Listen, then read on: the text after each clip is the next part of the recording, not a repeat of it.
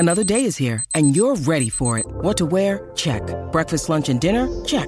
Planning for what's next and how to save for it? That's where Bank of America can help. For your financial to-dos, Bank of America has experts ready to help get you closer to your goals.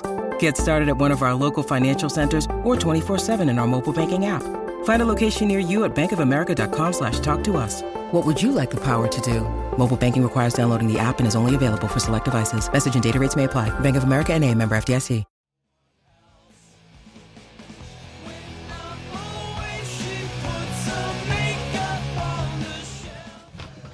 What's up, everybody? How you doing? Hey, how about Adam Hunter and Richard Hunter and the other comedian whose name I forgot? They kicked some ass. I mean, they really set the tone. It's going to be a fun night. So what this is a swap cast from the Phone Booth Fighting guys and MMA Roasted. They brought us along just kind of get out of their way. No, seriously. They're great friends of ours, and we're really pleased and honored to be a part of it. So the Phone Booth Fighting podcast, they started up this year, and really proud of those guys. They really kicked some ass. Recent guests have been Bert Kreischer, Paul Stanley, Forrest Griffin. These guys, they spread their wings. They don't just talk MMA. They talk about pop culture, sports, all kinds of stuff. So, catch on to those guys. They really kick a lot of ass. They're on iTunes, Stitcher, or you can go to phoneboothfighting.com. And, of course, MMA Roasted. Can't say enough about Adam Hunter and the great job he does with his cast of characters. And you can pick up that show on SoundCloud. Now, Goz and I, we host MMA Junkie Radio Monday through Friday, 10 a.m. Thank you. MMA Junkie Radio, the official show of MMA Junkie, the 5-time winner of Best Media Source. And anyway, we got you covered for MMA. Come to our website. We got writers that kick ass, and we try and do our best Monday through Friday, 2 hours a day. Our door is always open, right? Tomorrow we got at Mandalay Bay. That's where our studio is. The invite's there for any of you to come anytime you want. Tomorrow we'll have, who do we have tomorrow? Well, it's kind of a surprise. Is it locked in? Yeah, he's locked in. Oh, no, he's not locked in, but we have Diego Sanchez. Yeah, Jim it'll Miller. be a fun show. It's gonna be a fun but show. You know what, guys? I had too many Heineken, sorry. It's fight week, and we know that you guys have tons of options, tons of stuff to do. I heard some news broke. So we're very thankful that you guys are here right now supporting us. So thank you very much for coming out. All right, so again, thank you to the LA Comedy Club for hosting us. The servers, the bartenders, they've been serving them quickly and stiffly, and we're having a great time here. We're going to bring out Richard Hunter, Frank Mir now, and Adam Hunter. How about a round of applause for them? And this is their first official swap cast. You will be able to hear the audio from the Phone Booth Fighting show on Adam's show, and then vice versa on the MMA Roasted show. You'll be able to hear the content that Richard and Frank produce. So it's going to be a great time. They'll open it up for Q&A. They'll discuss the latest in mixed martial arts, and you guys are going to have a blast. So without further ado, here's Frank, Richard, and Adam. Thanks, guys. Thank you for coming out. Thank you very much. Thanks for coming out late with us. We're really excited to do this. We have no plan, okay? So just kind of whatever happens. Apparently John Jones heard we had no plan, and he wanted to contribute something to the show. So we'll get into that here in a second. But before we go any further, George and Goz, our great friends over at MMA Junkie, kind of set it all up there in the introduction. But Frank and I started Phone Booth Fighting Podcast about September, I guess, and it's just been growing and growing thanks to you guys. A lot of you guys I already talked to earlier today and from all over the world, and you're listening. And we have to say a very special thank you to our very good friend Adam Hunter from MMA Roasted Podcast. Because when we kind of came up with this idea, I started talking to Adam about it. 2 months ago, it was a firm no, you said. And then by 6 weeks, I'd softened him up a little bit. I had to work on him. But basically, we're swap casting, okay? So you guys are being recorded live. And what we're going to do is we're going to upload this as a special Phone Booth Fighting podcast. Adam's going to have it as MMA Roasted podcast. Is there anybody that doesn't listen to MMA Roasted? Is everybody already subscribed? You. Okay, one person. Good. The only girls in the room. Yeah, that's right. She does. Okay, cool. Thank you. It's okay. And so, and of course, our Phone Booth Fighting. So what we're gonna do? We're just gonna talk. There's one chair empty. We got a very special guest joining us. All right. Now that special guest is being rushed over from John Jones, actually. John Jones. Yeah. From rehab. Yeah. I thought about that. I thought, is now the time to announce him as our third host? He's had some time freed up apparently. Has everybody heard this news, right? John Jones got pulled off of UFC 200 for a USADA violation. So, yeah, I know. It's June. So before I get off topic, I just want to say that guest chair is going to be occupied momentarily by someone I think you all know and love. But he had a party hosting gig over at Red Rock Casino, so he's coming straight from there to here. And get this, as I understand it, he's going to be bringing his own film crew. Oh, awesome. Yeah. So, I don't have a UFC film crew that follows me around. Apparently he does. So we had to get to make sure it was... Well, speaking of the devil, look who's here. It's the outlaw Dan Hardy, everybody. The outlaw, Dan Hardy. Come on. What's up, brother? Come on up here, Dan. See you, man. All right, that's your chair. Big hand for Dan Hardy.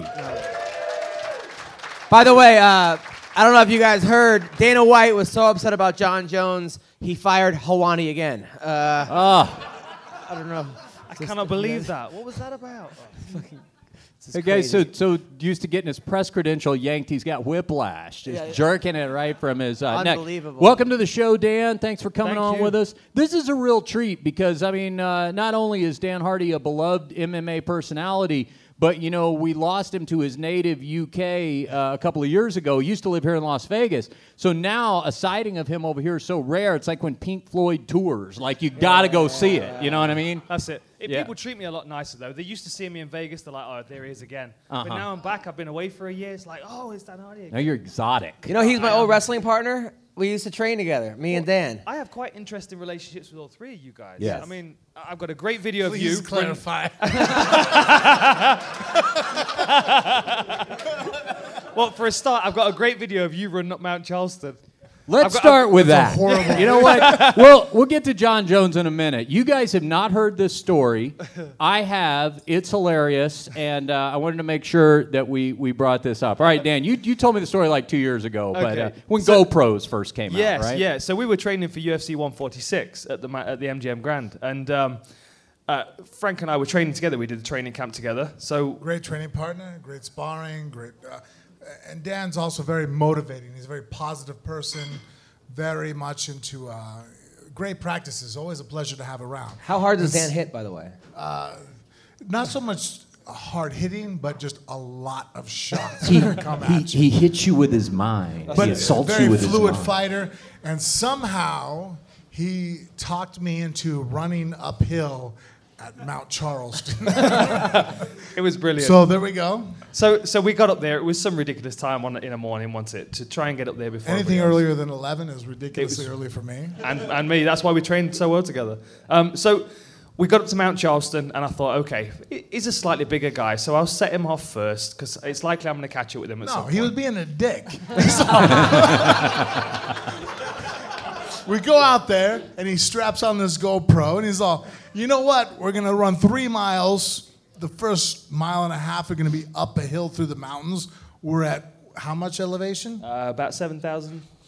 And you're going to take off, and then I'll go. I'm like, usually the rabbit's small and fast. I'm all, this is pretty messed up proposition you have here. So you're going to be behind me, running me down with a camera, which... So anyway, so I took off, I overtook you, and I did the loop at the top, and I was coming back down Mount Charleston.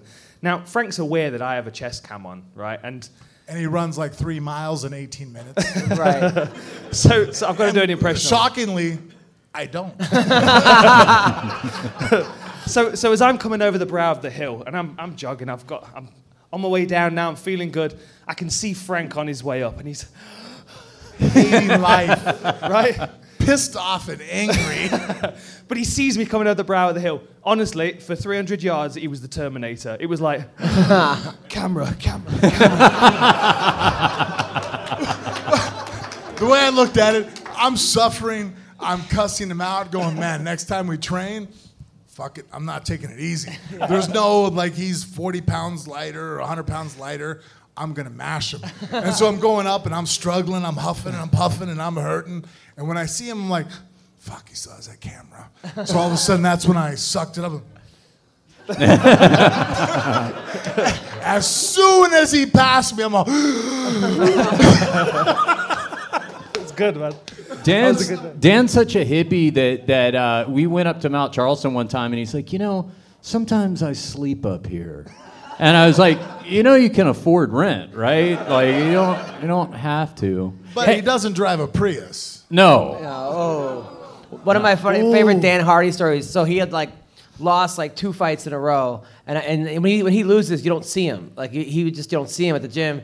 And his girlfriend came up to me and he goes, "You got to talk to Dan for me." I go, "Why?" He goes, "All he does is keep eating Subway cookies." He won't stop eating. Sound like me. Yes, he said that you're addicted to Subway cookies and other stuff, but I'm not going to mention that. But it was awesome. I'm so happy for you, man. Thank you, man. Well, we were wrestling partners at Legends back in the day, like old 10th Planet when I was over to train with Eddie Bravo. Yeah. And we would wrestle every week on a Saturday. Yeah. And at one time he's like, "Oh, I've got a comedy show coming up." I'm like, "Oh, you're a comedian?" I had no idea. This guy's dumping me on my head once a week, throwing me around so he can wrestle and he makes people laugh. It was a great. Thanks, man. No, the funny part was he was like, he says to me, Dan literally had no wrestling. He was brand new to Trust wrestling. me, everybody here knows. Just brand new. So he comes to practice, but what about Dan is he was one of those guys that if in jiu-jitsu I heard if someone tapped him, he was like, "That's my new partner." He had no ego, which was he was a sponge. But he goes to me, he goes, "I'm fighting GSP." I'm like, "Well, I'm fighting Chuck Liddell. Fuck it, if you're fucking fighting GSP." But I couldn't believe he would fucking fight. That was one of my favorite fights ever, the you versus GSP, because your arm was fucking bent. It was more crooked than my dick after jerking off 7 times in a row. It was unbelievable, man. Thank you. How hurt was your arm in that fight? It wasn't. I was absolutely fine, honestly. I was expecting at least my shoulder to ache. The Kimura was a lot closer, if I'm honest. The armbar, I'm stubborn, and I was at Matt Serra's place for a couple of weeks. You weren't at before Matt that. Hughes' place. I wasn't You at Matt started. Hughes' I place. know you were not at Matt Hughes' place. I've been working quite a bit with him recently. That's a whole other story. Anyway, yeah. So I've been at Matt Serra's and he just drilled the hell out of that armbar escape over and over again. And when you go and train in Long Island, you don't get normal training partners. Everyone's got a nickname. So I've got He-Man, Bam Bam, and Monster. They were my 3 training partners. Honestly, everyone gets a nickname. It was awesome, man. Well, I've always told you, Dan, that I thought you gained more fans in that loss to GSP than probably a lot of your wins. Because, it really personified the outlaw image. It personified the guy who was not going to tap. And I thought George gave you a lot of credit for that, too. I can remember him saying, in his mind, he was thinking, I'm going to have to break this guy's arm. I realized that, we're going to have to go full. Frank, what was that? Flashback? Was that what happened? No. You said breaking arms, and he was like, "Oh, I do that." Yeah. Lack of killer instincts. We did Think about it. If once you lock someone up, you apply it. It should break. If you have to think whether I have to do this or not, you're not the kind of guy that's going to do it. Yeah. No, he was trying. If my arm would have snapped, he would have taken it with him for sure. Yeah. It was fortuitous that we got to have Dan on with us tonight because Frank and I have been talking, and Dan, we really have to thank you in a kind of a special way for making Phone Booth Fighting happen because, I've been friends with Dan for years now, and Dan was always telling me that if I ever really hung out with Frank Mir, that we would be great friends. You used to tell me that all the time. And I knew Frank from around a press conference. It was the vegan thing, right? That's exactly what it was. But it was so true because it was once we started talking, the podcast was really born out of just long conversations. And I guess we ought to start recording this and maybe somebody will listen. And fortunately, you at least look you guys like a checked death out. metal band 20 years later. Yeah. Well, yes, we do kind of. I think you're talking to me in that group as well. Aren't you? Absolutely, you're in that group as well. Yeah, but it was because that always stuck with me. And the more we've done this show, and the more it's taken off, it's always. So what was it that because you knew both of us really well? What made you think that when you were telling me that? I don't know. There are just certain people that I meet that I have good conversations with, you know, and that's really all it is. If I meet two people and I have a good conversation, I try and connect them because then they're going to have a good conversation. Then when I see either of you again, we're going to have another good conversation. I mean, we had some really fantastic ones. You know, when the heart rate had come down and we'd managed to recover from those training sessions, you know, and always, he was always a great person to train with, apart from the fact that he would load himself down with weapons before he got to the gym. There was a Super Bowl, this is another true story, there's a Super Bowl, and he missed the first quarter. He came straight over to me, the first thing he said, "You'll never guess what happened last night. I had an opportunity to shoot someone, I didn't have my gun with me." True story. Never have it when you need it. If I had a Very nickel true for every story. time that happened to me, what happened? Yeah. Long story. I'll try That's to get as okay. We fast just as started the possible. show. We got plenty of time. If anybody is aware of listening to me, I'm a little bit of a paranoid individual that makes sure that at any moment I'm able to take care of myself or my family. No, I was calling you Tackleberry during our There, training you session. were. And I'm also a fan of firearms. I like Click. guns. I like knives. Knife. The more, the merrier.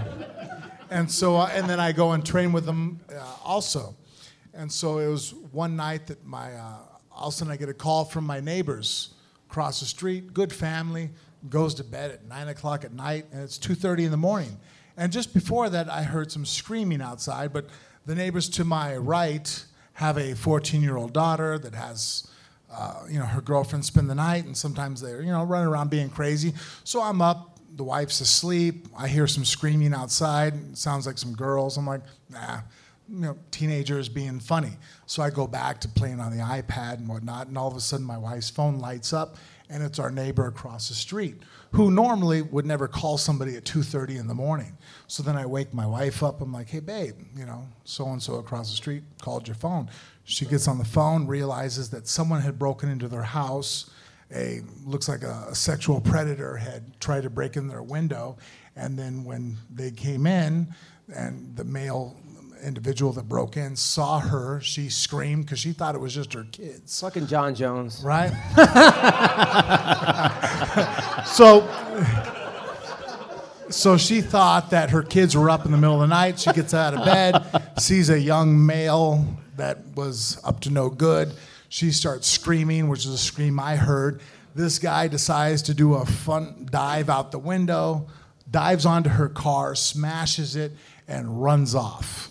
And so then she calls us because, hey, Metro's coming over to our house. The neighbor's a lunatic. He's got loads of guns. Right. We'll call that So she calls What do you need us for? Can we send our kids over there? Cops are like, do you have Frank Mir's number? Because he's. No. We usually just refer So people when to she him. says this, now we go, my wife and I put on a pair of sweatpants. We go downstairs, and I, being the psychopath I am, I have shutters throughout my house. You can't get into my house. All the windows have. Those aren't just shutters. I've been in there during lockdown, like right before he goes to bed, and all of a sudden, it's like he flips a switch and you're They're I'm storm like, what shutters. is They that? keep And he's people like, out. I'm securing the perimeter. So as I'm opening up my shutters that keep people out, I see the lights of a police officer's car is outside. So I put on my sweatpants because I don't sleep with very many clothes on. And then I go to grab my firearm, and I'm like, I'm 6'3", I have tattoos. Going out there with a police officer wearing a pair of sweatpants and a gun might not be the best situation, right? So all of a sudden I put my firearm back up on the mantle, and I'm like, I'll just go out there. So I walk out there, and before that I'd asked my wife, I'm like, hey, babe, obviously there's some bad guys out and about. Did you lock your car? My wife's not the best at that. She's like, I don't know. I'm like, shit. So she goes outside. She goes to console her, her friend across the street. Metro officers out there, taking a report. I go over. Sure enough, my wife's car is not locked. So I go through. Nothing's taken out. I make sure the insurance papers are in there. I go through. My car is locked. And then I look over at my classic 1968 Mustang that stays over in the corner. It's a beautiful car. That has double limo tint windows. And I'm all, what are the chances, right? So all of a sudden I go and I reach over on the handle and I pull, and the doors open to my surprise. And I open the door and I see a young male Hispanic kid that looks over at me, puts his hand on his waistband and goes. So then I look at him and go, nah, shut the door.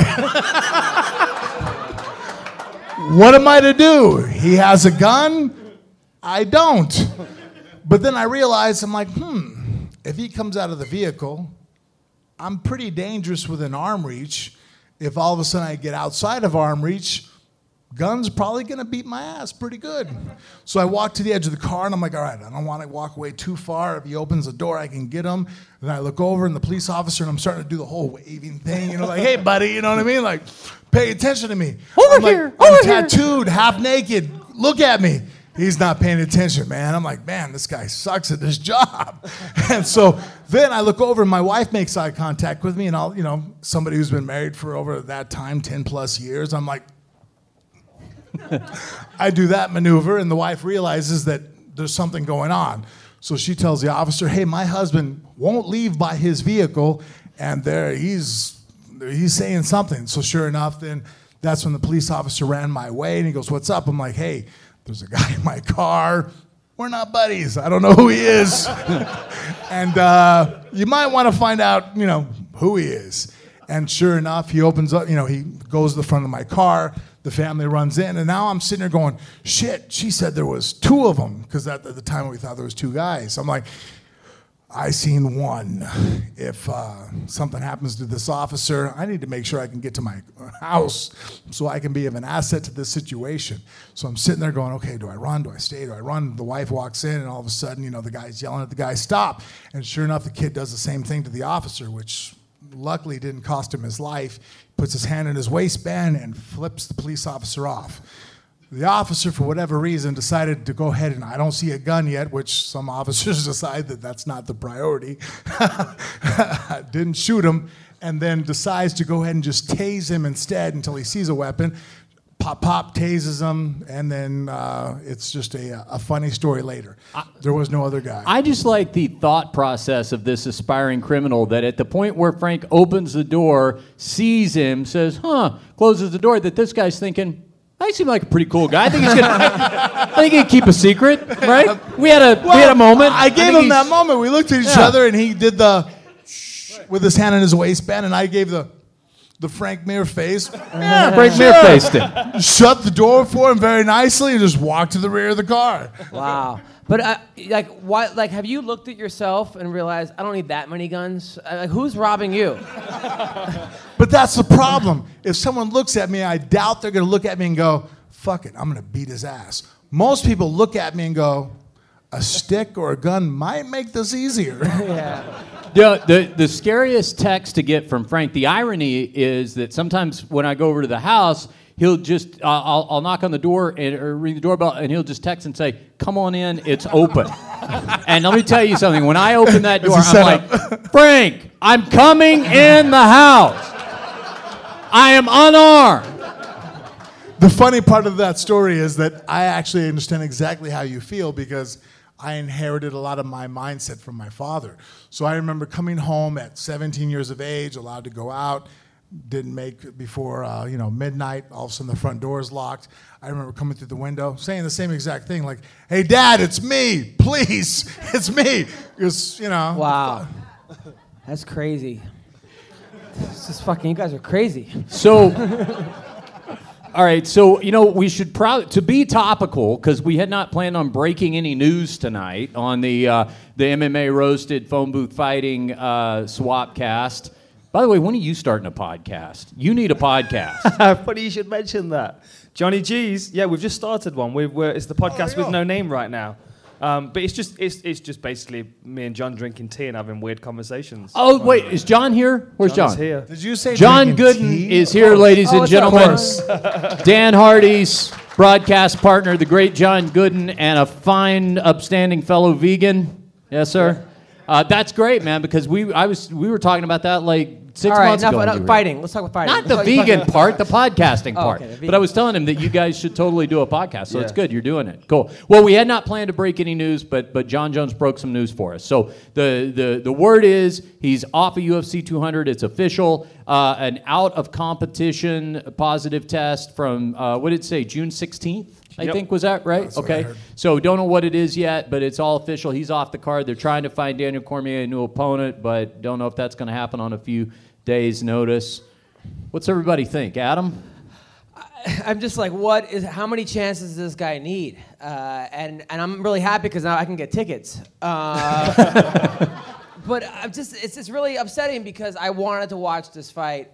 John Jones is, such a blessed athlete, and he's, I think, the greatest fighter in the world. And he's just taking this gift that he has. And you can't tell me in 20 years he's not going to look back and be like, the fuck was I doing? I mean, you got a guy, he's on top of the world. And we've seen this before with other athletes. You've seen it with Dwight Gooden, Darryl Strawberry, Lawrence Taylor. How many great athletes have we seen in their prime just fuck it up? And it just sucks. It sucks for the fans. It sucks for kids. It sucks for John. It sucks for Daniel Cormier because that's the one person he's lost to so far. And I would have liked to have seen Daniel win the belt, and I wanted to see the fight. And now he just robbed everybody a great time. Yeah, and he's got to be kicking himself as well because the last fight of John Jones, he was criticised quite a lot, and I think Cormier, must have felt like that was his best opportunity to beat him as well. To have not been there ready for that fight, that must really, really piss him off now. I still want to see it come out because already we've seen Yoel Romero, myself, people that have had metabolites come out and necessarily PEDs not be what they think PEDs should be. And John, I've trained with the guy for a year over there in Albuquerque. If you said right now that he failed a recreational drug test, I'm going to keep my mouth shut. I'm just going to sit here and go, You know what I mean? But as far as a performance-enhancing drug, we've had these discussions. Trust me, no one is more ignorant about performance-enhancing drugs than John. The guy has 2 brothers that are in the NFL. He has athletic ability up the ass. Yeah. The guy's an unbelievable athlete, unbelievable fighter, and so he doesn't take drugs when it's easy to pass drug tests before USADA, and now he's going to take drugs, performance-enhancing drugs. Nobody's accused him of being in Mensa, So, No. But at the same time, as far as needing to go ahead and do performance-enhancing drugs, that ain't the guy. He's the guy who was on the opposite side of the spectrum going, hey, do you want to take some drugs that'll make you a better fighter? He's all, no, I want to take some drugs that make me feel better. Yeah. I'm going to party. It's like, that's the guy who's out kicking everybody's ass and winning world championships. At this point, if we can just get him to stop taking drugs recreationally, his performance-enhancing abilities are going to be through the roof. He's not going to need any extra edge. It's not like the guy's fucking pushing 40. Do you think he's it's not pissed? Dan Henderson. We're talking about a guy who's still 28 years old. You think he's pissed right now that he didn't just take coke like last time? And Well, that's my point. If we were talking about he failed the drug test because he was out partying, I'd be, oh shit, man, serious? But we're talking about, he's taking drugs to make himself perform better. I'm like, really? This is a guy who was out partying at strip clubs, out doing whatever, and still beating the shit out of Daniel Cormier. If he sobers up, he's going to fucking be above everybody else. This guy was out partying and pushing it and still the #1 fighter in the world. Shit, if he's sober, he's fucking Superman. it's unbelievable. Now, isn't there a video of you beating him up at a bar? Right? Didn't that happen? No, it's just 2 friends playing grab ass. Just playing around. I know, they had a video that we were fighting. We didn't fight. We were just screwing around. Just like, But you were beating his ass in that grab ass game. at that moment, I was doing pretty well. But there's other moments where not so much. How do you think you would do against him in a fight? Do I get to go and be my weight and he gets to be his weight? He goes up to heavyweight and fights you. Well, I've been with John. John's not, he has a struggle with eating. So I don't ever see him being above 235. So that's always going to be a detriment. That's why, Dan's a phenomenal fighter, technically phenomenal. But if we go in the gym and spar, it's like, well, I still got 100 pounds on you. Yeah. There's that advantage of size. Because people were saying, I'd heard that if Jones won this fight and Brock won his fight, they were going to match those two up. That's what people were talking about. I mean, do you see that ever happening, and who would win that fight? Not really. I mean, I really think Brock hasn't fought in 5 years, and he's fighting a guy that hits extremely hard. The hardest fighter, and I've fought 27. How many times have you worked this out to? It changes from 26 to 27. Sometimes you deduct a fight. It just, yeah. I've lost a few IQ points in some of those shots. And mostly probably to Mark Hunt, who out of all the guys I fought, hits the hardest. And I mean, I've been in there with Alistair Overeem. I've been in there with JDS and probably other people I can't remember at the moment. Yeah, the 27th guy. Yeah, some of those guys hit pretty hard. So now you have somebody who is kind of on the opposite end spectrum where I sit there and take shots I probably shouldn't. Brock Lesnar breakdances to make sure he avoids shots that he doesn't want to take. So you have a guy who doesn't like to get hit fighting somebody who I think he has the record for the most first-round knockouts in the UFC. The guy hits pretty hard.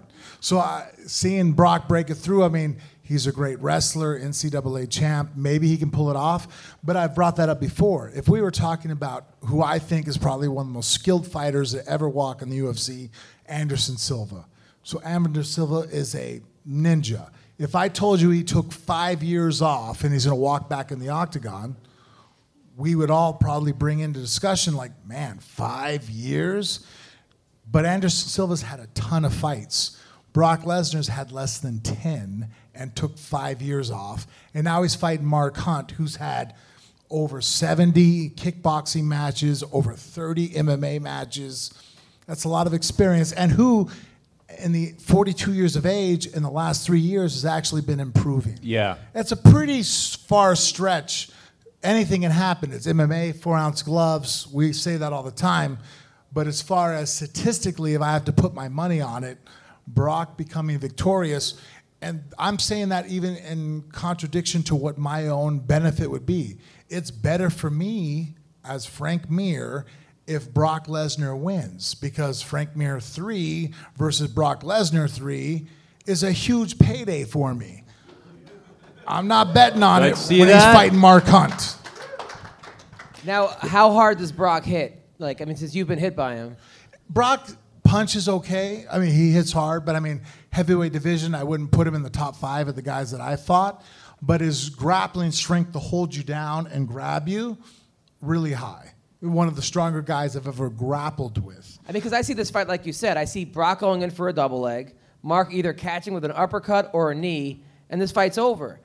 But because it's such an easy fight for me to call, I'm like, it's like you ever meet a chick where she's like way too hot and she's asking you to fuck, and you're like, she's got to have a dick. There's no way. There's no way this girl. That something's up here, you know. If Brock is able to land a double, then I think he'll be successful because he can take Mark down, wear him out. Maybe the round goes to the second round. He's tired. But the problem is Mark Hunt's not the easiest guy. I mean, you're a high-level wrestler, right? If you look at Mark Hunt, right, and your guy's the heavyweight, would you sit there and go, "Hey, this short, thick Samoan kid, blast him with a double"? No. Right? I would think you're going to say grab him in a single. Right. Which is the same thing he did to Alistair Overeem. If you watch the Alistair Overeem, he decided, man, Alistair's a pretty strong guy at that time. He was a little bigger than he is now. He decided to go ahead and not shoot a double. He shot a single, picks his leg up, and Alistair hits him with a couple uppercuts. And all of a sudden he goes, hey, this single kind of sucks. I'm going to let it go, and then ends up losing. Let me just say, as somebody who's fought Alistair and fought Mark Hunt, if you thought Alistair's uppercut sucked, you're really not going to like Mark Hunt's uppercuts. But now, I heard from someone told me that Hunt might be hurt right now. Well, I mean, that goes in. I mean, if someone's injured, that's the monkey, you know. He's old though, right? I mean, we're all injured. Are we not? We're all injured and, you know. I'm 34 and I'm beat up. I don't know about you. Funny enough, though, years ago, Dan tried to get me into yoga. So I tried to go into yoga. My wife is big into me going to yoga. So I go to yoga, sit there. I go in the classroom, and there's something about me being a world champion fighter, alpha male of alpha males, struggling to do something that a woman who's a soccer mom who just gave birth to her last baby 6 months ago is pulling off, and I can't. A little bit hard on the ego. Yeah. But so lately, I hooked up with Diamond Dallas Page. He has a website out, and so I've been doing his yoga on my house. So he has a whole website you can click onto, pick out these programs. So after I go in the morning and lift weights, today I took the kids to the UFC gym over on Craig. I'm showing them, we're going through the guillotine, different variations of it. Angelo Reyes, my boxing coach, I box with him. So then I get home, I'm like, hey, I'm going to do some yoga. So I click it on. But I came home from the gym, and, I'm sweaty. You are from practice, right? So I take off all my sweaty clothes. So now at this point, I got tape on my feet, and that's all I have. And so I decide that, appropriate time to put on the yoga. I'm in my bedroom. What better time to be naked doing yoga than in your room, right? But the only problem with that I've realized is that you need to make sure that your wife doesn't have any friends. Oh, no. Coming over because they're going to meet up like women do and jump in the car with you to go there. So now I'm doing a yoga position, and I'm kind of done. I'm looking up, and hold on. Liz, are you still here? Liz is there. So I'm naked. I'm just touching my toes, and then I look over. Hang on. You were touching your toes? I was touching my toes. Really? Oh, easily. Yeah, Knees no bent problem. over. You train with me. I'm super flexible. Dieting, not so much. Flexibility, very good. And so my first Diamond Dallas Page yoga story is that my wife's friend walks in me naked doing yoga. Wow. This guy, you know Diamond Dallas Page, I right? The actually pro think wrestler? every time I go through airport security, they go like this. I yell out DDP. And then, There you go. So if And anybody, if you feel nude there, know how I felt. so Dallas Page, who was like a famous pro wrestler, retired from wrestling, and he started a yoga brand, right? He's got an app, DDP Yoga, and everything. So we had him on the show last week. If anybody heard that episode, and thank you. The interesting thing was like, he was super animated on the air, but you're thinking, pro wrestling, that's their bit, right? And he was super animated talking about the yoga. But when I realized it was him, is Frank and I got on the phone with him yesterday, and that call was that not like a Same high energy? thing. Listen, bro, all right. I've been watching you downloading he's monitoring Frank like what he's downloading, like from his house in Atlanta. He's like, I see you're doing my Diamond Dozen, which is great. I want you to start with that. But then what I want you to do is I want you to come to Atlanta. I want you to train with me. Serious shit, bro. Serious shit, right? And I No, was very just like, much so. So much that I was in my room naked, inspired to go and train in more yoga. Because he knew that Dallas Page was logged into the account. I was worried whether or about not that. he I'm was like, man, working, it's been a right? day. Working out. I got to make sure he's paying attention Yeah. that I'm hitting up the yoga. now, That was Dan, intense. I've always wanted to know. So I watched your countdown special where you were going to be a Shaolin monk, and you lived amongst the monks for a little bit. Did you ever think, what if I just became a monk? Like, how does that ever cross your mind? Oh, yeah. My plan was to go back. I was going to go back and stay. Like, don't have to think about paying bills. Don't Are have to think monks about allowed to have women? No. Then you never do it. That's why he's still here. Nope. Well, yeah, that's a good point. That's good. But Dan, that's amazing, though. You were going to be a monk. I picture you like, remember Ace Ventura 2? And like the beginning? When, This is a lovely room of death. yeah, like right? And they wanted to get him out of the fucking monastery. I somehow picture you as that like... But Dan, It's crazy. You know what's funny? I had longer hair than you when I got out there. Seriously, that was long hair. Yeah. And yeah. they How sat me long down were you a and- monk for? Oh, it was just 2 months. I was there for 2 months training. Yeah. But like honestly, I say 2 months. It felt like a lifetime because it was 5 o'clock in the morning training. We did 10, 12 hours a day. You did It was like monk ridiculous. karate and stuff? All of it. The weapons and everything. But Dan's good at when he tells a story, you're like enveloped. I Yeah. mean, when he comes in there and he tells, he had me for a while, like, now I'm a Raiders fan because this guy wearing Raiders hat telling me about the guys, that what they do back in the 80s and everything. And then to the point to where I went to my wife afterwards. I'm like, hey, I think we need to go to Peru. She's all, you're not going to do the Peru thing and then we had to watch the Netflix video of people doing it. I'm like, Dan did it. And the way he explained it, I'm ready to go ahead and take a trip. Hey, Now, do you guys know what he's talking about? Dan's ayahuasca odyssey. Does everybody know this story from a few years ago?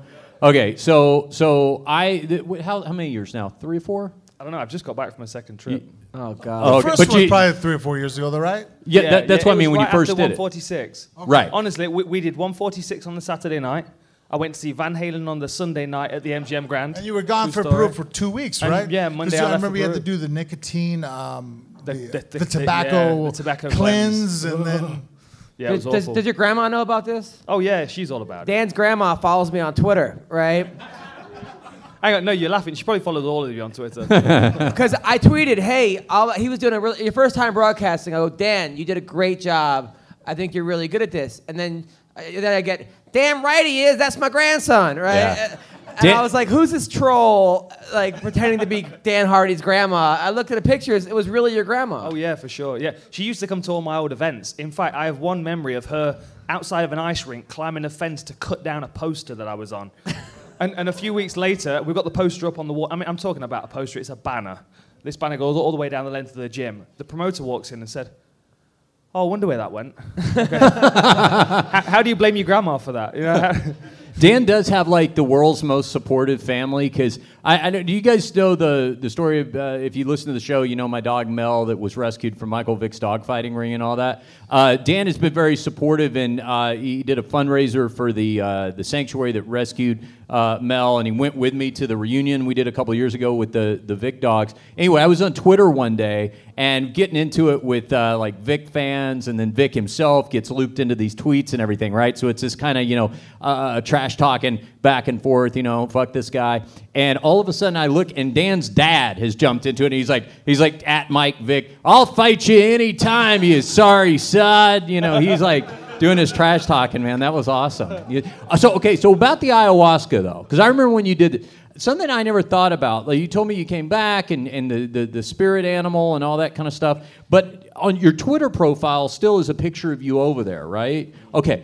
I was thinking just the other day, I've looked at that profile pic a million times, but for the first time the other day, I was thinking, was someone there lucid enough to take a quality photo? Or do they have like an official photographer? Is it like the roller coaster at Disneyland, where they sell you the photo when you get off and everybody's like, they got that look? How did you get this? No, that was the closing ceremony of the stay. I was there for 2 weeks, and at the end of the ceremony, we sat in it was called a malaka, it's the ceremonial building. We sit there with the shaman, and he does like a tobacco cleanse to bless us at the end of the stay. So that's what that was. And they just find like the most together guy to run the camera? No, I actually had a friend with me who was a professional photographer. It just kind of worked out perfectly. Yeah. Okay, I got it. Now, Frank, you made huge news this week. You've asked the UFC for your release. Have you heard from Dana, Lorenzo? Anybody contact you? No, I've had about as much conversations with them as I've had since the first time the release of me being accused of the metabolite came about. So basically me asking for a release is just kind of to try to push the hand of saying, hey, I need to talk to somebody. Most people when they get in trouble at work, their boss is going to have someone sit and speak to them. So far, I've only had discussions with underlings. I'm very much vying to be able to have a conversation with the bosses themselves. Now, if they give you a release, would you be able to fight for Bellator or one of the other organizations? Absolutely. I mean, as soon as I get a release, my suspension is only with the UFC, who USADA has control over. I have no suspension from an athletic commission in the U.S. I can fight overseas, Fedor, that kind of fight. All those opportunities. Ooh, shots fired. Which very much, again, besides the... I've already stated that a silver lining to my whole situation is that I would be able to finally broadcast, be able to do color commentating, which I did up until 2011 with the WEC, that I very much love to do, and I keep asking to do again. For whatever reason, Stan and Kenny are always in the rotation, and I'm not. And so, I keep being told every time I've renewed my contract, yeah, we'll get you in there. And how's your British accent? Maybe John and Dan need a third guy in the booth. Yeah. So Well, no. Dan does a great job. So over everyone there. here, tweet, give Frank Mir a commentating contract and put a Dana White. No, that's something I really much would love to do. Lorenzo. I feel like That's I'm able to. Yeah. It's funny because I'll have fans come up to me and think that I don't do that because I choose not to. I'm like, not really. I'm kind of like that girl that just doesn't get a date and I get stayed at home. It's not because I don't want to. It's like no one's asking me. You when you were WEC, I thought you were great. I thought you were perfect. Honestly, it was great. You broke down those fights. There was never, whenever there's a commentator, sometimes you'll roll your eyes like, what the fuck's this guy talking about? But that was never, I never had a case with you doing that. For Thank real. you. Yeah, no, and I very much love to do that, and I took great pride in it, and it got me by the cage. And it's something I very much enjoyed to do. So maybe that's something I can do outside the UFC is finally have the opportunity to color commentate again. On top of that, I've kind of fought through my whole life as a heavyweight. Much to my wife's dismay, I don't ever say no to the worst fights out there. They say, hey, do you want to fight this guy? I'm like, absolutely. My wife's like, hey, didn't they offer you so-and-so? I'm like, yeah, but that guy sucks. Let's fight that killer. And so I fought Nogueira, I fought Mirko Cro Cop, I fought Brock Lesnar, I fought Alistair Overeem. You name it, JDS. I've always said, yes, let's walk in there and see what I'm made out of, and that's who I'm going to be. I don't want to ever sit and cower and pick my fights. And so the one guy that I've never fought and never been able to have the opportunity to fight is Fedor. So if I retire and I fight Fedor, I can say I fought every one of the best heavyweights that ever existed during my era. You got to fight Fedor, and you got to do it in that EFN organization. With the guy, with the commentator? That they had Borat as the commentator. Did you guys watch that stream? That guy was the funniest commentator ever. My favorite line is, that was almost fantastic. I'm stealing that one. Make a note of that. He goes, he should not be proud of himself for that fight. He goes, they're going to announce Fedor as the winner, but he really didn't win. I was like, it was almost like they go, you, section 342, get over here, come on down. But I would love to see your intros. So they had like a flying lady. It was like Cirque du Soleil. It was ridiculous. Yeah. It was like car. It was unbelievable. Yeah. It was how much money do you think they spent on that? They must have spent. I don't know. Not as much as they paid Maldonado. Yeah. Yeah, that was ridiculous. But I mean, honestly, that's still my donate goal. I mean, I've gotten to fight Andrei Arlovski. I mean, you name it, regardless of I'm happy with how the outcome worked out. I've been able to go in there and face, and you understand that as a fighter, you want to go out there. You never want to have that guy that you missed out on. But you're an old school fighter, because I think you're part of the old school, and Dan, you were there. But there's a whole new crop of fighters who go, I'm going to fight whoever's going to get me to the title, taking the least amount of damage in the safest fights possible. And I've had fighters tell me that too, and I'm like, hey, that's your road to the title. Go right ahead. And that's because nowadays, because there's a financial advantage. I mean, my first professional fight, I lost money on. I think I made $300. That's what they wrote me the check, and I had a $500 travel expense, not counting the hotel room. Sounds like comedy. Right. So, I was going to say, it sounds like the guys brothel. like Dan and I, when we first fought, it's because I wanted to fight people. The fact that we made money at it was like, holy shit, I get to do what I love, and you're going to pay me? And then when I got to the UFC, and they decided to pay me enough money that I can look at my wife and go, so I can go to the gym now and spend my whole day there, and you're not going to bid? Yeah, no problem. So I'm gone. Yeah. That, to me, was a beautiful proposition. I think nowadays guys look at fighting and they get into it. Some of the younger guys, they've watched the tough shows, and that's, just, hey, that's the way it is now. They look at it as a business. To me, I always left that up to my manager, to the wife. Like, you can look at the business aspect of it. I want to go out and fight the toughest guys in the world. But what do you look like a guy like Tyron Woodley, right? Obviously a very tough guy, great athlete, but told me, I'm going to do whatever it takes to do the least amount of fights to a title shot, and it worked for him. Well, I think he's. But that's money. That's not a fighter, man. That's not Dan. That's not me.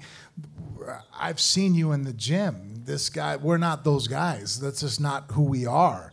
And maybe the detriment to our bank account, but that's not what makes me sleep at night. Like, I can't sit there and go, well, I took an easier path, but I'm financially great. It's like, I battle that because I have kids, and I get that. And I understand it, but that's not what makes me me. And I know that doesn't make him who he is. He's always going to choose the most difficult battles out there.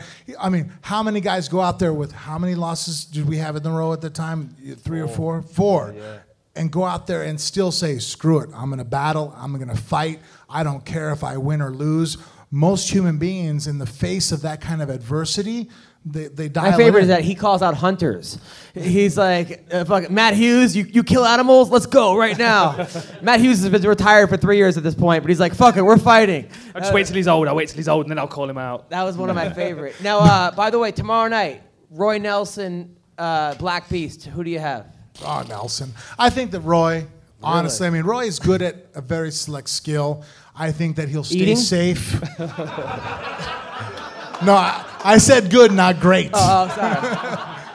I think he'll keep his left hand real high, right? We've both trained with him. Dan, I cornered Roy against you. you did. I still feel bad for that. Nah, honestly. come on, man. Don't feel No, too no, bad. no. Frank won. That's true. That's The true. fact that you helped him with his wrestling, I was Roy Nelson's. I appreciate it. I heard he asked you for a menu in between rounds. Is that true? He was like, No, worse than that. Okay, as bad as Dan felt in that. Do you know James, right? Yeah. That was one of my groomsmen in my wedding. Oh no. So I had to look across at you, but a groomsman in my wedding was cornering a guy to beat my ass and take money from me. wow, that's crazy. That's rough. But you're picking the Black Beast tomorrow. I think this is the end of Roy Nelson. Honestly. Really? Yeah. Yeah. I think the octagon collapses. Didn't you live in on his house? itself. No. Oh. We did work together for a long while. Yeah. Now, I heard he made a gym in his kitchen. Is that true? No, he just never left his kitchen, so we had to move all the gym stuff in there.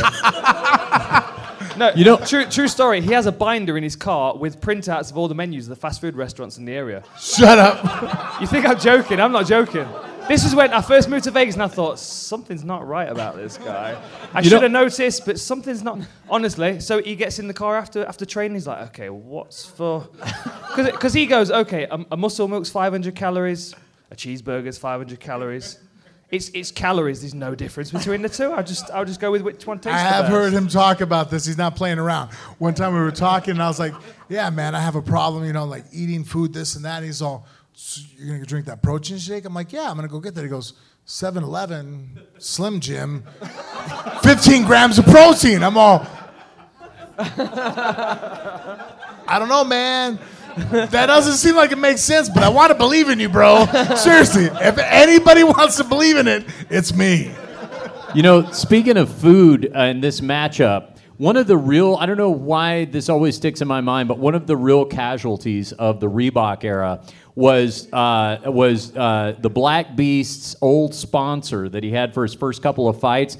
He just, he had no sponsors, but across that giant ass of his, it just said Mike's Seafood. And I always thought to myself, this has to be someplace back in Louisiana that, basically trades him like a couple of, surf and turf platters or something to get that logo on there. But I was telling Frank the other night on our Phone Booth Fighting podcast that visually this fight between Roy Nelson and Derek Lewis looks like a misunderstanding between neighbors, right? This is like, do you remember the old Super Brawl in Hawaii? Ensign Inoue, Oh, used to yeah, fight on yeah, this. So yeah. I used to love this show because they would have top contenders. They would have John Alessio, old school Vegas guy, John Alessio fighting Egan Inoue, and then the next fight on the card were two guys that were arguing about a lawnmower. It was like, honestly, this was like the Hawaiian equivalent of like the Jerry Springer show. Yeah. It was you can come and have a professional MMA bout if you're an athlete. But if you don't like your neighbor, you can also settle a dispute. Celebrity boxing, I swear to God, yesterday I was looking at celebrity boxing. It said Uber versus Lyft driver. That was an actual fight. But you think Black Beast is going to end them? How? I don't know. I think Roy he's limited himself so much over the years. He's neglected all the other things that he could do and relies on that big power punch because it's the most economical thing that he can do in a fight. You can kind of plod forward and keep pitching that over the top. Whereas if he has to try and wrestle someone to the ground and use his ground game, that's a massive amount of effort that he has to put in. And if he gets Derek Lewis down to the floor and he pops straight back up again, then he's exhausted and now he's got to keep his hands up as that monster's trying to knock him out. Remember on The Ultimate Fighter, he kept getting people in that crucifix? Yeah. But he beat Kimbo. He went away from that. It seemed like that was like a That was like one of those moves, like you're playing Mike Tyson's Punch Out or something, and like everyone had, don't fall for the fucking crucifix.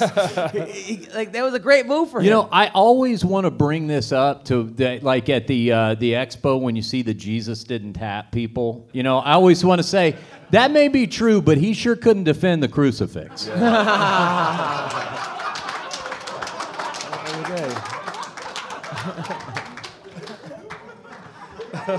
All right, tested well in front of this audience. true. Next time I do a guest set with you, Very true, very true. it's happening on stage. So, Edgar Aldo, who do you have in that? It's difficult for me to pick either guy because I'm a fan of both, and I always learn so much when I watch both guys. I think Aldo's a scary, scary motherfucker right now. Honestly, I think that this is the most motivated Aldo we'll ever see. You know, to be unbeaten in over a decade, and then to lose in 13 seconds to a guy that you hate more than anybody else you've ever fought in your career, is a massive motivating factor. Plus, you've got to think how the gym would have rallied around him, because every single one of those guys in that gym also wants to fight Conor McGregor. And I can tell you that from a fact, because I was there during his training camp. Every single one of those guys would fight him, every weight class. Claudia Gadelha would fight Conor McGregor if she got a chance. Yeah. She's got a damn good chance, honestly. I think she's scary. But I just think Aldo is going to be the best version we've ever seen of him. And I'm not saying he's got much more than 2 or 3 fights left in his body, but I think the next 2 fights we're going to see are going to be his best. Frank? I'm actually pulling for Edgar. I think Frankie Edgar, honestly, is one of the best fighters in the world, pound for pound. If I had to right now, my kids are interested in MMA.